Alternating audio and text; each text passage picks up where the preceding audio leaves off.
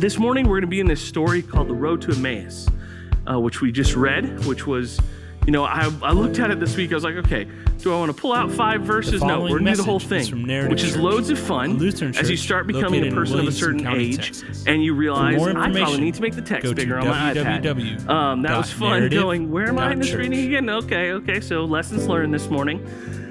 But as I was prepping for this, I was like, what's a good introduction?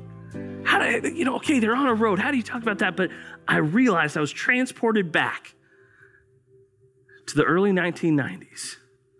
And I was over at the Denny's. The Denny's were our friends who lived around the corner. I grew up on a U street. So not a cul-de-sac, but instead it was a big U. So you could come in one side, go around the U, go out the other, right? So that's what it was. But at the end of the U, there were kind of mini cul-de-sacs. And the Denny's lived just around the U from our house. And so I got to know their son Kyle real well. Their son Drew was Matt's age, so we were friends with them growing up. And one day I was over at the Denny's hanging out after school, and Kyle goes, check out this new book I got. I was like, okay, what is it? He goes, it's called Magic Eye. And I was like, cool. But what it is it was this picture that was super pixelated. And they go, do you see the 3D image? And I was like, yes. And this is what it would look like. There it is. I tested it this morning, and Caleb goes, oh no, did I mess up the screens? And I was like, nope, that's what it's supposed to be. Now, I tried sitting in the back to see if I could get this. Because what a magic eye is it's all of these dots, all of these things, and if you get your eyes to, it's real fun looking at all of you right now trying to get this magic eye. Matt's in the back going, but yeah, what you're supposed to do is you uncross and recross your eyes, you move the picture. And so what I did this week when looking for this, because what happens is what looks like unclarity becomes this full depth image. Now, if you had had a camera on me when I was writing my sermon, you would have seen me picking up my laptop for about 15 minutes, putting it against my face and slowly moving it back to see these 3D images. Now, what I can promise you is in this picture is a shark. I looked at about 14 different images, and this was the first one I found. So, of course, looking at 14 images, crossing and uncrossing my eyes, I had a headache for about 2 hours afterwards. But this is a shark. Now, exactly. Have you ever seen a magic eye before? See, okay, yes, but then I got my Gen Z in the back going, what is this? Put on your glasses. That's how 3D works. No, you have to work for the 3D image with these bad boys, right? You have to feel the pain. But I promise you, now, if any of you get it from a distance, kudos. That's super impressive. Because I tried for about 10 minutes this morning before I finally was like, I'm going to have a headache all during church if I keep trying to unfocus and refocus my eyes. But I did get it sitting at my desk this week. And so what happens is when you get it right and your eyes lock in, you get this depth of image. And not only is it depth, like the whole thing moves into that place. And I looked at this road to Emmaus and I realized, here's what's happening with these disciples. Is they're staring at Jesus right in front of them, immediately in front of their face, and they just can't see him. Now, we know these two definitely weren't one of the 12, right? Because you can memorize the 12. Dude named Cleopas is not in there. Now, it's interesting. I got to be a part of, over the past couple of years, writing a devotional that'll come out sometime that's about the life of Jesus. And it goes a full year. You would do the devotion, and week by week, the major events in the life of Jesus. And I ended up getting the road to Emmaus as one of the pieces I was writing on. And I was like, oh, great, because like the publishing house did the background work for you. So like they had this, here's the history and the understanding and the background of this story. And I was like, this is awesome. So I pull up the road to Emmaus and I'm looking for it. I'm like, who is Cleopas? And it's like, no one knows. Some think it's maybe Cleopas, who was like Mary's brother, who like is mentioned in one gospel, but it's like, those are two different names. That's probably not it, but it's just randomly he shows up here. So it's not one of the 12, but we know as Jesus moved around Israel, he had the 12 who were his inner circle, but there was a group of disciples who followed. So we know when he sends out in Luke 10, he sends out 75. 72, because 2 people. Can't do 2 by 2 with odd numbers. There's your math lesson for today. But he sends out the 72, so we know there's this greater crowd around him. So probably these 2, they're not in the 12, but they're in that kind of close-knit crowd, right?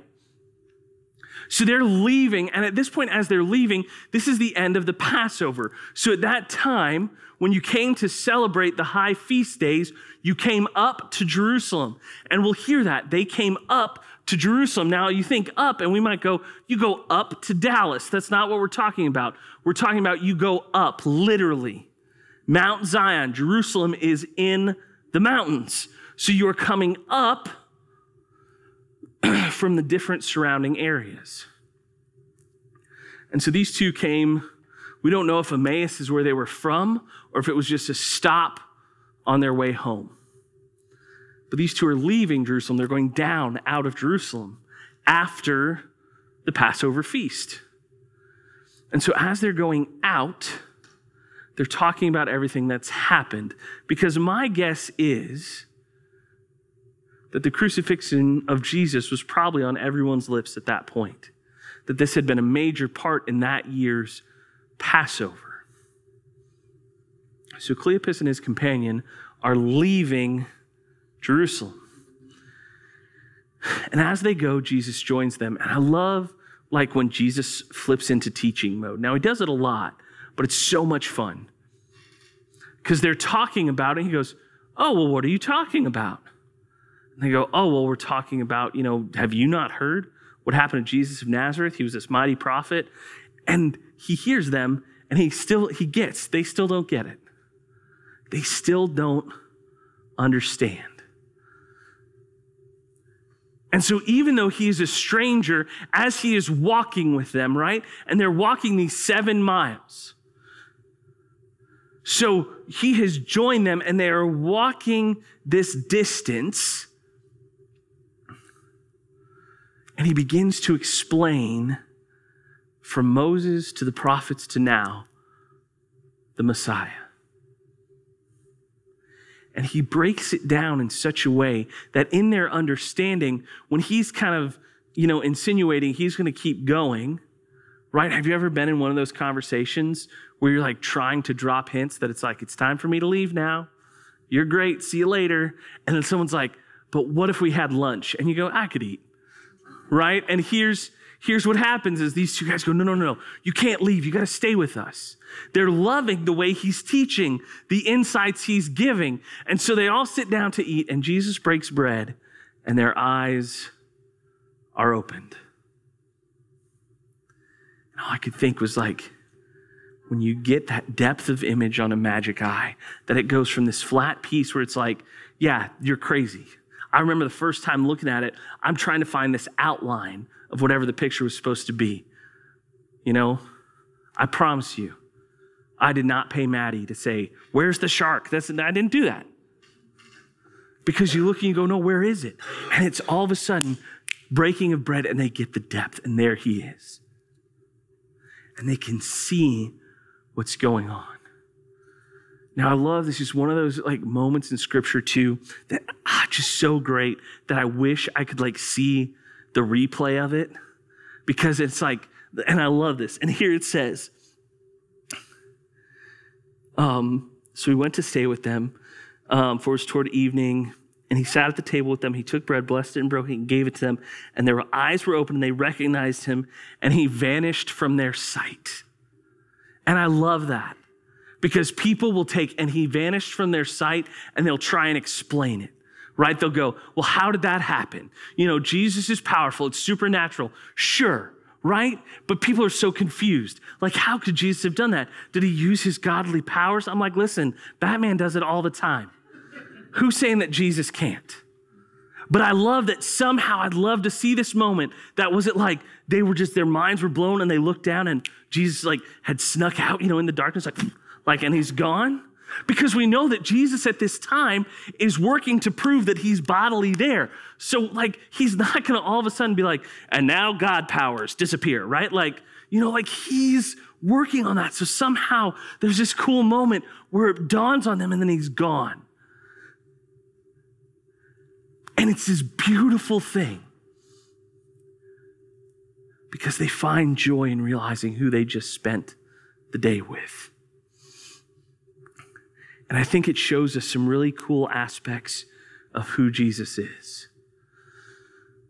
The first is, in our humanity, it's easy for us to say, Jesus is going to care about important people.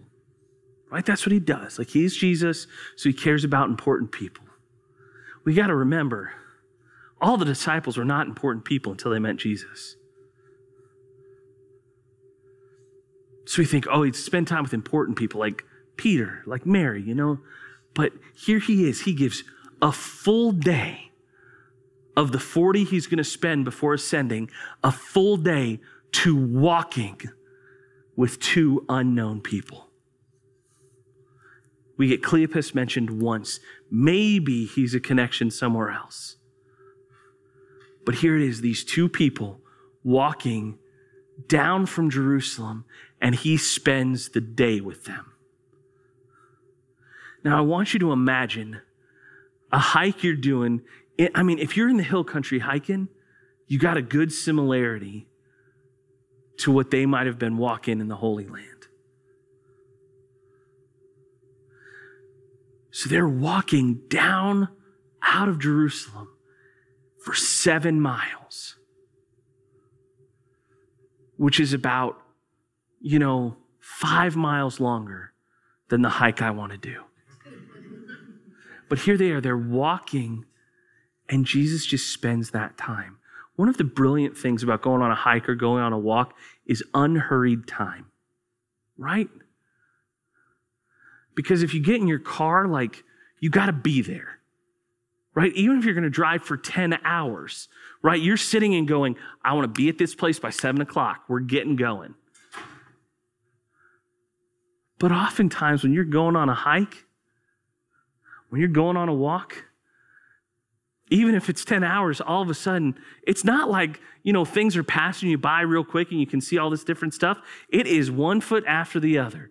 And so what I love is that the 3 years Jesus spends on earth in ministry, he's walking everywhere. So his time teaching and being with people is multiplied. And so he takes this full day walking with these two disciples and he invests it in them. Not only that, he goes, listen, you want to know about the Messiah? And he lays it out from start to end. He goes, listen, you want to know? And so at the road to Emmaus, we see this beautiful picture that Jesus says, listen, I'm not just about the people you would view as important. I'm about these two who have, they've left. The important disciples have gathered in a room and are trying to think about what's next. We don't know, were these two just not important enough to be asked? Or were they it's done, we'll see you later? Did they not believe the woman? Did they not believe Peter to say, he's not there, he's risen? And they just said, no, we're done. We don't know, but we know they left. They didn't remain. But Jesus goes and seeks them out. He walks with them and he teaches. We also see here the revelation of Jesus. That he walks alongside them, he teaches, he helps them understand. And then all of a sudden, it clicks. That they see that revelation. Go home today and figure out a magic eye. It's exactly like that. You're like, I'm staring at this stupid thing, and all of a sudden you're, whoa! And they're sitting, and he blesses and breaks bread, something he has done over and over again, it clicks for them. And there's a revelatory moment. He has spent all day walking and teaching, and then all of a sudden, right in front of them, he reveals. And isn't that like our life? We follow after God. We read scripture. We come to church. We do all of these things. And then we'll have a moment and he'll reveal himself.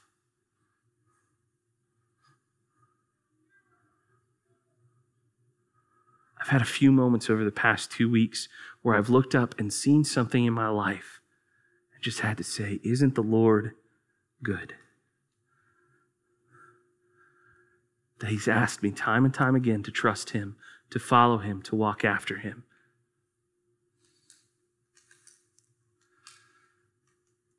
And that sometimes, even as I'm learning and growing and following, I just don't see him. And then something happens, and there it is. My good friends, Mark and Laura Pulliam, who lead Lazarus Church in Houston, had a phrase, and I don't know if they got it from somewhere else, but I'm going to credit them for it. And I love this idea. They say over and over again, faithfulness begets fruitfulness. That there are times in our lives where we live in the faithfulness to what God has told us. And we may not see the fruit of that for a long time. And here in this moment, we see Jesus walking in his faithfulness to these people. And they sit and listen to what he's doing. A stranger on the road that they've just met. But they listen to the teaching. They live in that faithfulness. And that faithfulness then gives them the fruitfulness of realizing who has been teaching them. Now, what I love is that Jesus shows up to these two unknown people. He teaches them. They're faithful. They listen. He reveals himself. He vanishes. And they are immediately spurred into action. They rose that same hour and returned to Jerusalem. And they found the 11 and those who were with them gathered, saying, "The Lord has risen indeed and has appeared to Simon." Then they told what had happened on the road, and he was known to them in the breaking of bread. That revelation of Jesus spurs them to action. Now, I want you to understand, I love how tame these verses are. They rose that hour and returned to Jerusalem, which sounds like really nice. Because for us, we think, yeah, okay, I'm returning to Jerusalem. Get in the car, turn it on, turn on my audiobook, get back there to the 11. Hooray! They rose and returned to Jerusalem, 7 miles back up. Right? I'm going, man, I'm real happy. And I'll write a letter to Peter. He'll figure it out. Hey, we saw Jesus. It was super cool. Stamp, see ya, right? But no, here's Jesus. Reveals himself. And within the hour, because I guarantee you, the two of them are just sitting there going, you saw that, right? Yeah, I saw it. Did you see it? Yeah. That was Jesus, right? Oh yeah, 100%. And so they got to figure out their emotions first, but it was within an hour at night that they got back up and went to Jerusalem to tell the 11 and go, we saw him. He's here. He is risen. And again, these were two who had left. We see here that it says the 11 and those who were with them gathered. So these two had left. And again, whether it was time for them to go or whether they had said, we just don't trust what you're saying, whatever it was, they return and they tell them and they encourage them. They say, we saw him. He is alive. The revelation of Jesus spurs them to action. And so too for us. As we read this road to Emmaus, I love it because it's such a good story that sometimes Jesus is just sitting there going, watch me. Watch what I'm about to do. And he shows up to two random people who have followed him, and he walks with them, and he explains scripture to them. And they are so excited about it. They're like, stay with us. And then in that revelation, their excitement moves them to leave at night to go back up to Jerusalem and tell their friends, he is alive. And I think, how many times in my life has Jesus said, let me tell a good story. Let me show up and walk alongside you. Listen, I'm a 36-year-old pastor in Central Texas. There are people way more important than me. But Jesus constantly shows up, says, I want to spend time with you. Through his word, through his body, he constantly shows up. Now, I'm so thick-headed that oftentimes it's just like these folks. I'm like, okay, God, here we go. Like, show me yourself. And, I'm waiting for that 10 Commandments moment, Moses, right? Like, I'm waiting for that audible voice. And instead, it's like I'm, sitting like in the backyard and it's cool enough. And like, I realize like, I have a house, right? Like, it's this weird thing that like, I'm not old enough for someone to like trust me with a mortgage, but here I am, right? Like, it's this weird moment. And I realize the things that have passed me by, that God has walked alongside me. And it's not that I go like, oh, I have a house, I'm so blessed. It's like, I get so caught up in what I don't have and what I don't see, in jealousy and all these other things. I don't slow down enough to go, God provided for me today. That when I prayed last night, give me this day my daily bread, he showed up. That when I've prayed and seen him at work, how quickly I forget. That even in this year, I have watched him do miraculous things I'd never seen in my lifetime. And still, I get so lost in what's happening around me that it takes him revealing himself and showing himself in his word, in his people, in a random moment. And then I go, Lord, change me, send me out.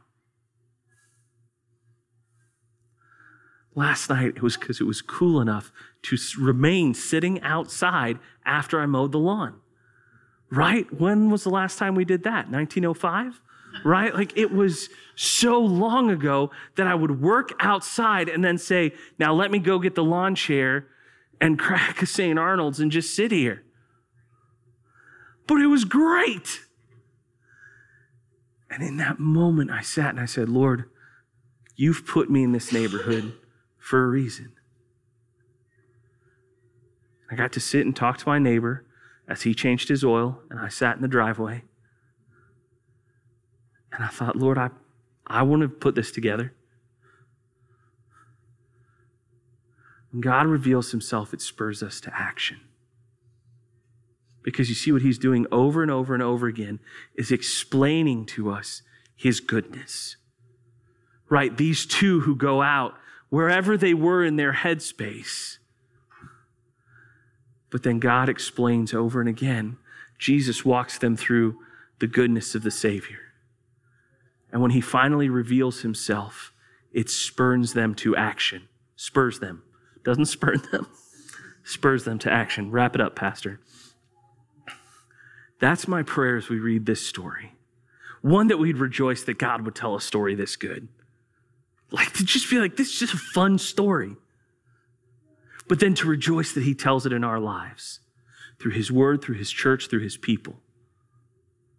We hear over and over again the good works Jesus did for us. And then at some point in our lives, over and again, we have that revelation moment where what we've read, what we've seen, shows us the face of Jesus. And my prayer is that would spur us to action, to following him again and again, to rejoice that the King of Heaven has called us friend, that when we say he went with unknowns, he knew we weren't. But instead we rejoice that he calls us friend, and he proves his goodness to us over and over again. And we move out in action, rejoicing at what he has done. Let's pray.